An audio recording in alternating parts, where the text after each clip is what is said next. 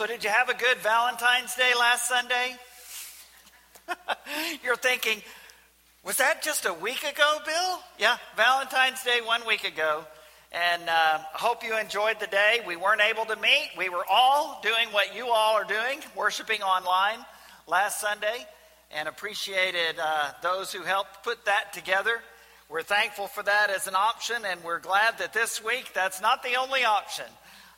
But we're grateful for the blessing that is. And again, as has been said, welcome to all of those who are joining us through our multiple online options.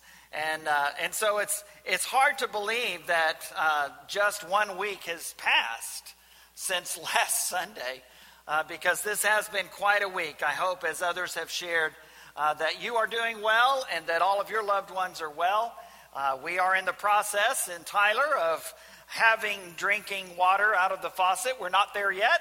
We're still under a requirement of boiling water before consumption, and hopefully that will be remedied tomorrow or perhaps at the latest on Tuesday. So be cautious, be careful, be smart, and be safe. Also be considerate and check on others that you know might be needing someone to give them some encouragement or help. One of the things that 2020 has taught us, and now so far January and February 2021 have taught us, is that we are not as much in control as we may have thought. And it's okay to learn to be flexible. And things don't always work out the way we anticipate they're going to and the way we expect them to. And that's just the nature of this world. And so I remember when I was going to Ukraine a few years while we were in North Carolina, and we worked with summer youth Bible camps, did everything the kids did, ate everything the kids ate. Yes, I said that. That is the truth. And just met together, played together, enjoyed life together, and tried to share a little bit of the love and word of Christ together with them. And it was a grand experience, but one of the things I learned from that experience is to be flexible. Because we were there as guests of the country, really, but also as guests of the camp. And so when the camp decided to change the schedule, we just went with it. And that was the way that was. And so that's kind of how we're living these days, isn't it? We're just going to go with whatever that situation is and make the best of it. And so many of you are doing just that, providing for your own self and your family, providing for others as well, and checking on them. That's a great blessing, and we're thankful for all of you. I like this story that you've probably heard before. This woman writes, while browsing in a Christian bookstore one day, I discovered a shelf of reduced price items. Among the gifts was a little figurine of a man and woman, their heads lovingly tilted toward one another. Happy 10th anniversary, read the inscription. It appeared to be in perfect condition, yet its tag indicated it was damaged. Examining it more closely, I found another tag underneath that said, "Wife is coming unglued." Well, I think we're all coming unglued a bit over the last several months, and certainly over the last several days. And that's okay. Again, that's a part of the human condition, a part of the human experience. And so we help each other during those times when it seems like we're a bit unglued. In Romans 5, Paul is going to speak of how Jesus is the demonstration of God's unconditional love. I think as Matt shared with us around the table, you could hear his heart in those words and in his prayers. And I think it goes back to this great fact. God's love is truly unconditional. He will tell us that not only are we justified by Christ's sacrifice and credited with righteousness through him, but we also have life through him. And so that's kind of where we are as we get to Romans 5, having gone through Romans 1 through 4. Because the great book of Romans begins with a strong statement of the power and authority and divinity of Jesus Christ. He was declared with power to be the Son of God through the resurrection, Paul says as he begins this great book. Later on in chapter 1, he says, even to those in Rome, I am not ashamed of the gospel of Jesus Christ, for in the gospel, the power of God is revealed. And he says, in that righteousness of God that is revealed through his power, the statement comes that that righteousness comes by faith, because the just, the righteous, will live by faith. Then he gets into why that's needed. Because all of the non-Jews are guilty of sin. That's the rest of chapter 1. All of the Jews are guilty of sin. Chapter 2 and part of chapter 3, because even though they had the law, they didn't obey it. And we come down to chapter 3, and he says, there is none righteous, no, not even one. And God could have left it right there. And God would have been justified. His holiness would be intact. His justice would be intact. But because of God's unconditional love, he sought another way. And we're introduced to that in the middle of chapter 3. As it talks about how this righteousness that comes from God is available by faith to all who believe, whether Jew or non-Jew. And the reason why it's available to all is because all have sinned and come short of God's glory on their own. And so by ourselves, it's true, we are bad, and only God is good, but we are good because God is good, and because he has shared his love, his unconditional love with us. Chapter 4, we read about how that blessing of God's love was something that Abraham trusted in, something that King David trusted in. Because just like we are, they were justified by faith. And so as we get to Romans chapter 5 now, we make this great statement that captures several key words in these first few verses of Romans 5. Being justified by faith through the love of Christ, we now have peace with God and hope for eternity. That's a very full statement. And yet all of those statements are found in these first few verses of Romans chapter 5.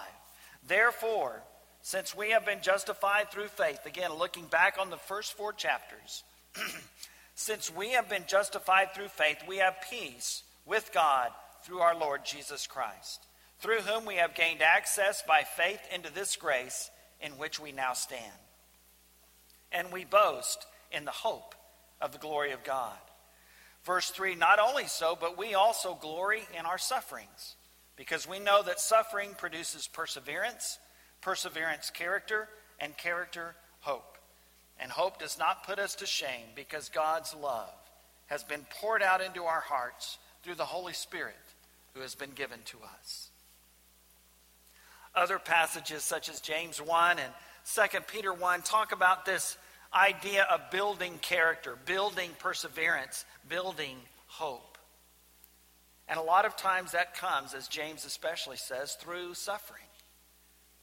And Paul certainly says that here as well. We glory in our sufferings, not because we're masochistic, not because we would wish that on ourselves or anyone else, but because we realize God's purpose can still be fulfilled in spite of our sufferings. And that many times God's purpose is fulfilled actually through our sufferings. Because God sees a bigger picture than just what we're going through right now. And God sees a bigger picture than us. But rather he sees what the things that we go through, how that can help and serve others, not just ourselves. And so we see God's great purposes lived out here. I'm not sure that if I had called you this week and quoted to you some of these verses, that we glory in our sufferings because we know that suffering produces perseverance, perseverance character, and character hope, you probably would have hung up the phone on me and said, give me a couple of hours here, Bill, and I'll get back with you. I just need to kind of blow off some steam for a moment, and that's okay. Again, that's part of the human condition. In our grander moments, we realize that these words are true. As we're going through it, it's hard. As we're going through it, it's hard. And that is something that we're all going through now because of this coronavirus, because of these winter storms, because of power outages and water blockages. I remember when we were in Ukraine, one of the trips that I made with the church from Arlington is we would have a teapot always on the stove, boiling water. Because once it cooled, that was the water that we used to drink or to brush our teeth. We had bottled water typically to drink when we could get it. But that's the water that we use to wash our hands, wash our face, brush our teeth, those kinds of things.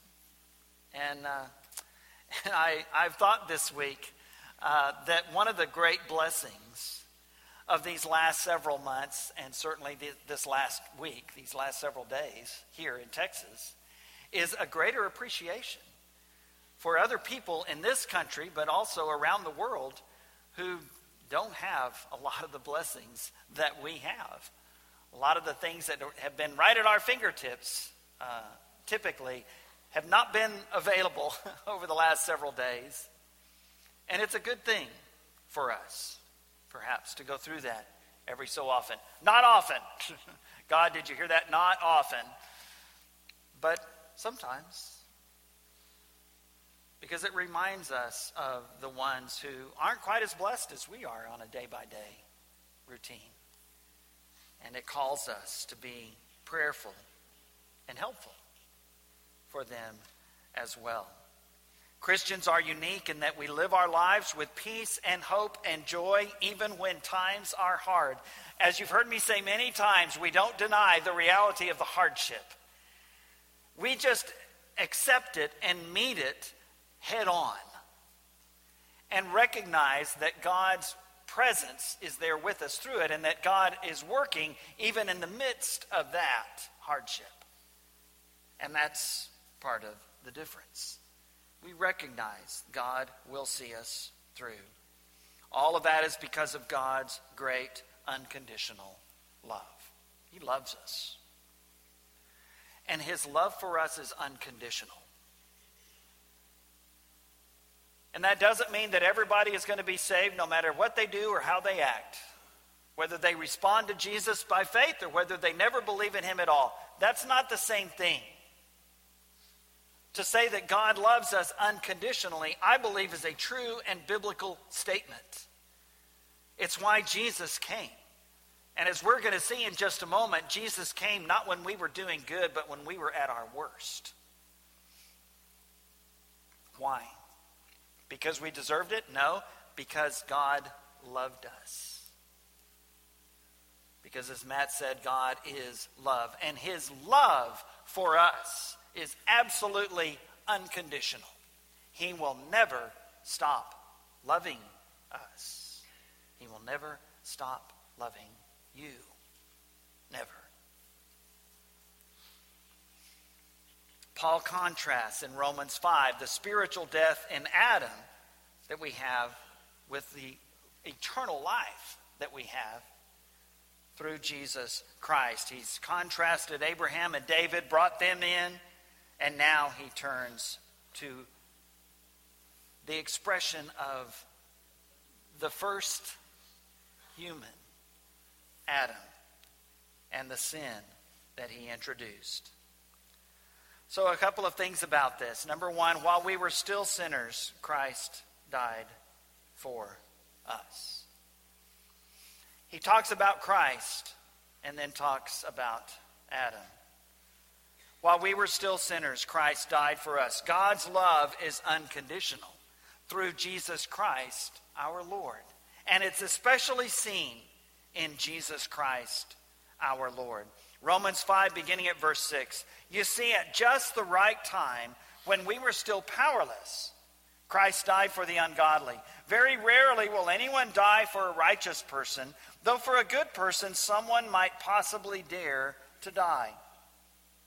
But God demonstrates his own love for us in this: while we were still sinners, Christ died for us. Since we have now been justified by his blood, how much more shall we be saved from God's wrath through him?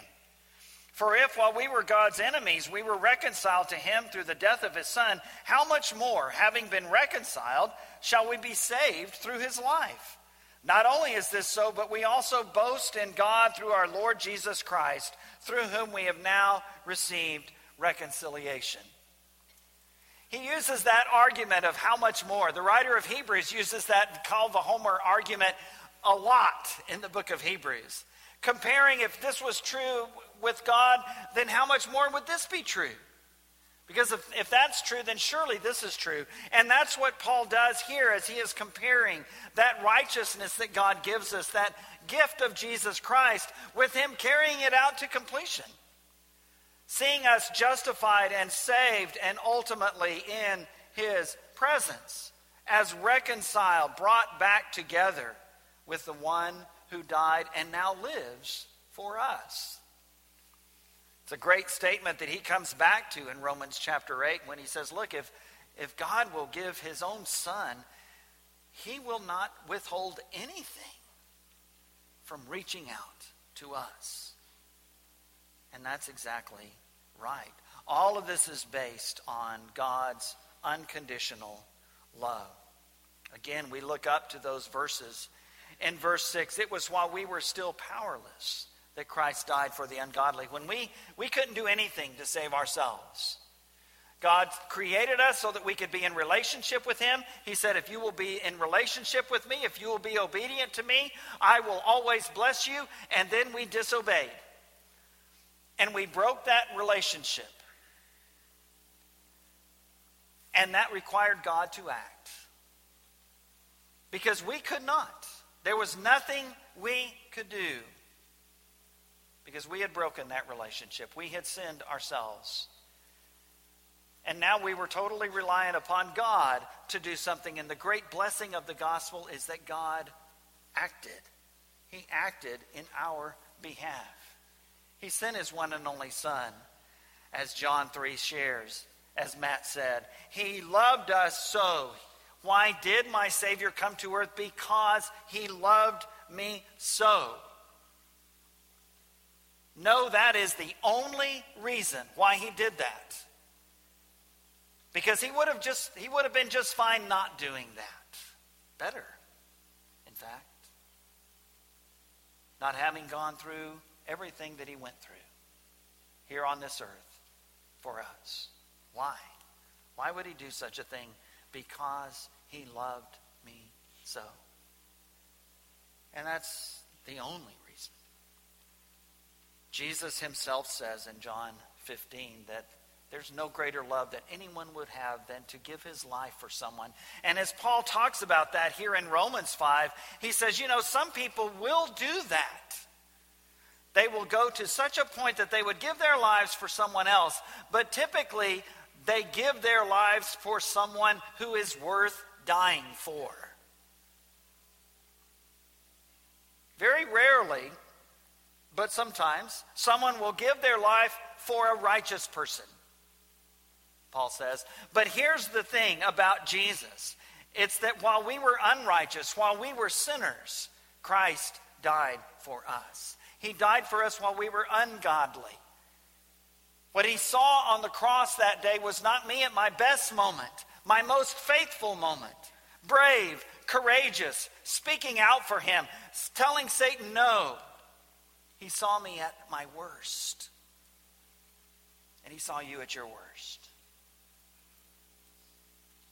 And that's why he gave his life.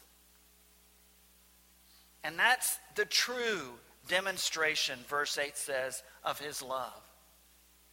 While we were still sinners, Christ died for us. The love of God will never fail nor lose its glory till we see him face to face. Truly, God is love. But now Paul contrasts this love of God seen in the sacrifice of Jesus Christ with Adam and the sin and death that Adam introduced into the world. Death reigned from the time of Adam. God's eternal love, unconditional love, is seen in Jesus Christ. But death reigned from the time of Adam. The condemnation and death brought into the world through Adam is contrasted with the justification and life which come through Jesus Christ. We have life through Christ. But the reason we had to rely on that is because of the death that sin brings. And Adam brought that sin into the world. In Romans chapter 5, beginning in verse 12, therefore, just as sin entered the world through one man, and death through sin, and in this way death came to all people because all sinned. To be sure, sin was in the world before the law was given, but sin is not charged against anyone's account where there is no law. Nevertheless, death reigned from the time of Adam to the time of Moses, even over those who did not sin by breaking a command, as did Adam, who is a pattern of the one to come. And so just like he says in Romans chapter 1, look, that sin existed even without the law. And the punishment for sin is death. And so even though there was no law before Moses, there was still responsibility and accountability to God, and sin brought death. And so death reigned from Adam to Moses. Verse 15, but the gift is not like the trespass or sin. For if the many died by the trespass of the one man, how much more did God's grace and the gift that came by the grace of the one man, Jesus Christ, overflow to the many? And so let's be careful how we apply this, because he's making his point that just as sin and death is universal, because we've all sinned, as he said in chapter 3, not because Adam sinned. Sin is a reality because Adam sinned. I am responsible and accountable and guilty before God because I sinned. The prophet Ezekiel makes a big point of that in Ezekiel chapter 18 when he says, the soul that sins is the soul that shall die. The parent shall not bear the responsibility of the child, neither shall the child bear the responsibility of the parent, but the soul that sins is the soul that will die. And yet, Paul acknowledges that before Adam, sin and death were not a reality in the world. But because that sin was brought in through that one man, because we have all sinned, now that sin and death is universal. But in the same way, the salvation comes through one man, Jesus Christ. Verse 16, nor can the gift of God be compared with the result of one man's sin. The judgment followed one sin and brought condemnation, but the gift followed many trespasses and brought justification. Again, if Adam was the only one that had sinned, then Jesus, I think, still would have come, but he would have come for the sake of Adam. But because there are many trespasses and many sins, and not just Adam's, Jesus came to save me. And he came to save you, and he did that because of God's universal, unconditional love. Verse 17 again, for if by the trespass of the one man death reigned through that one man, how much more will those who receive God's abundant provision of grace and of the gift of righteousness reign in life through the one man? If God is going to make accountable, God is going to bring about salvation. Verse 18, consequently, just as one trespass resulted in condemnation for all people, so also one righteous act resulted in justification and life for all people. For just as through the disobedience of the one man the many were made sinners, so also through the obedience of the one man the many will be made righteous. And again, these words don't negate everything that's already been said.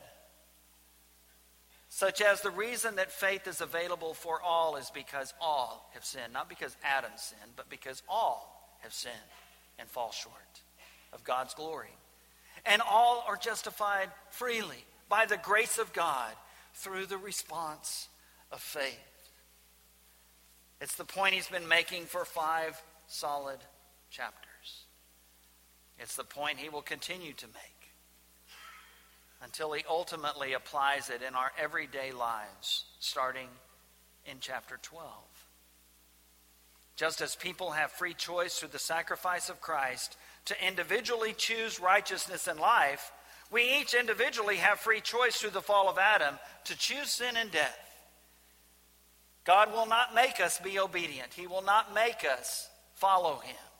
We see that in the life of Jesus as we read through the Gospels. We're amazed that this Son of God, who had the power to force obedience and service and worship of him, did not do it. He did not. Why? Because God wants relationship with us. He wants us to respond out of gratitude and love. Remember, this is offered to help explain the understanding that the righteousness of God comes only through the gift and grace of God by faith in Christ, and not by our own personal attainment through obedience to law. Well, he's hit this subject pretty hard for 4 chapters. We can't save ourselves. We can't be good enough. We've all sinned. Abraham was justified by faith, and it was credited to him as righteousness. David was justified by faith, and he even expressed, how blessed are all of those whose sins the Lord has forgiven. Adam brought sin and death into the world, and so Jesus Christ was called upon to bring hope and forgiveness and life. And so if we are hearing him right, we may be a bit uncomfortable with Paul's message so far. I don't know if you have felt that way or not. Perhaps you haven't. These words from Romans 5, verses 20 and 21. The law was brought in so that the trespass might increase. But where sin increased, grace increased all the more. So that just as sin reigned in death, so also grace might reign through righteousness to bring eternal life through Jesus Christ our Lord. The unconditional love and the unmerited favor or grace of Jesus Christ just keeps piling up and piling up and piling up. Why? Because our sins keep piling up and piling up and piling up. And because of God's unconditional love, he provided a way for us to have the righteousness, not our own, but the righteousness of God that comes through God's grace, through our response of faith. And if we're hearing him right, we're a bit uncomfortable with that. Because it really sounds like God's just going to save everybody. It really sounds like nobody deserves God's grace. It really sounds like I can't do anything to bring about my salvation. And here's the truth. I can't do anything to bring about my salvation. That is his message for 5 whole chapters. And he lays out that argument beautifully to where it cannot be questioned. And I want you to know, Bill, the good Church of Christ preacher, feels a bit uncomfortable with that. Because I want to hear what people have to do to be saved. That's what I want to know. I want to know what's required of me. I want to know what commandments I have to obey. But the truth of the gospel is this: without the death, burial, and resurrection of Jesus Christ, there is no answer to that question other than none and nothing. Without the death, burial, and resurrection of Jesus Christ, there is nothing you can do to respond in faith. You can be baptized every single day the rest of your life, and if the blood of Jesus was not shed for you, it would not matter. It would not matter. I was once asked at about this stage of a study through the book of Romans by a very faithful church member, not here, somewhere else. He asked me this question. This was his literal, exact question. He asked, Bill, when are you going to get off this grace kick? When are you going to get off this grace kick? What did he want to hear? I want to hear you telling these people how they're supposed to change their lives. I want to hear you telling people that are wrong how they're wrong and how I'm right. Bill, when are you going to get off this grace kick? And it was one of those, I can honestly tell you, very rare instances where I believe the Holy Spirit led me to say these exact words. Well, as soon as Paul does, I will. And the truth is, Paul doesn't for a while. He makes this point, this statement of God's unconditional love first. Of the sacrifice of Jesus Christ, of how we were dead in our sins, of how we all had sinned and fallen short and needed desperately someone to act in our behalf because we could do nothing to bring about our forgiveness and our salvation. Bill, when are you going to get off this grace kick? Well, as soon as Paul does, I will. And Paul doesn't for 5 whole chapters. Now, he'll allude to it in the next chapter. So you, like me, will be very relieved to hear that. And then he goes right back to it in chapter 7 through 11. And then finally, in chapter 12, he begins to talk about, well, here's how you're supposed to live. And see, that's where we want to start.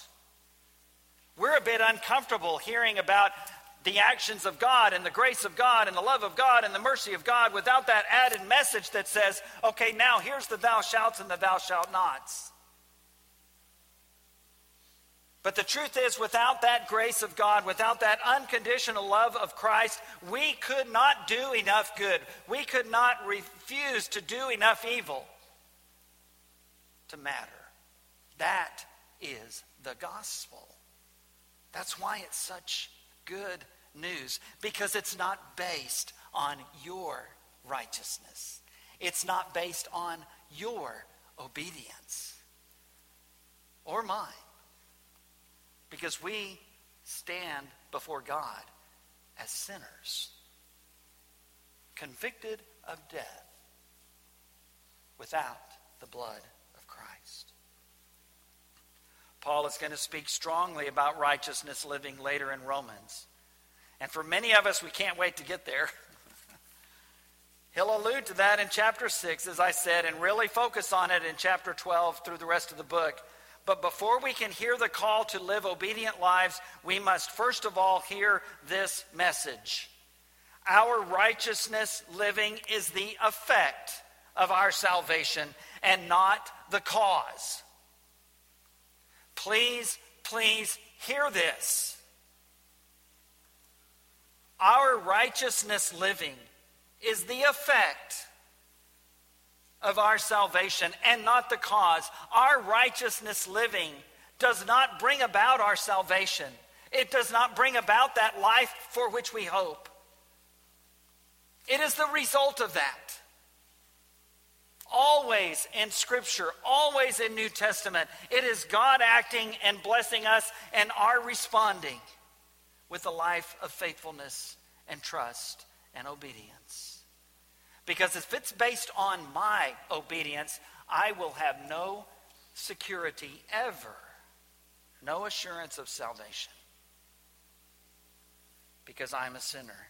Our righteousness living is the effect of our salvation and not the cause. This is why we can do what our shepherd quoted from in Hebrews chapter 4. This is why we can go before the throne of God with confidence, knowing that He will hear us and He will bless us and He will grant us the grace and the love with which we come to Him to receive. Why? Because of His unconditional love.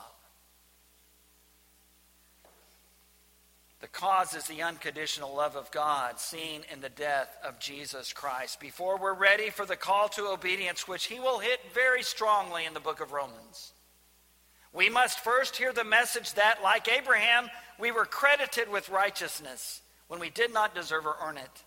We must first be able to realize and experience, like David did, the incredible blessing it is to have your sins forgiven. We must first be able to comprehend that though sin and death were introduced to this world through Adam, forgiveness and life have been given to us through Jesus Christ.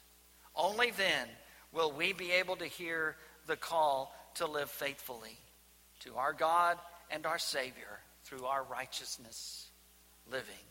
Only then. Only through Christ. Only through God's unconditional love will we be able to obey that call. This morning, if we can help you come to this God who loves you unconditionally, we'd love to do that. Come as we stand and sing our song together.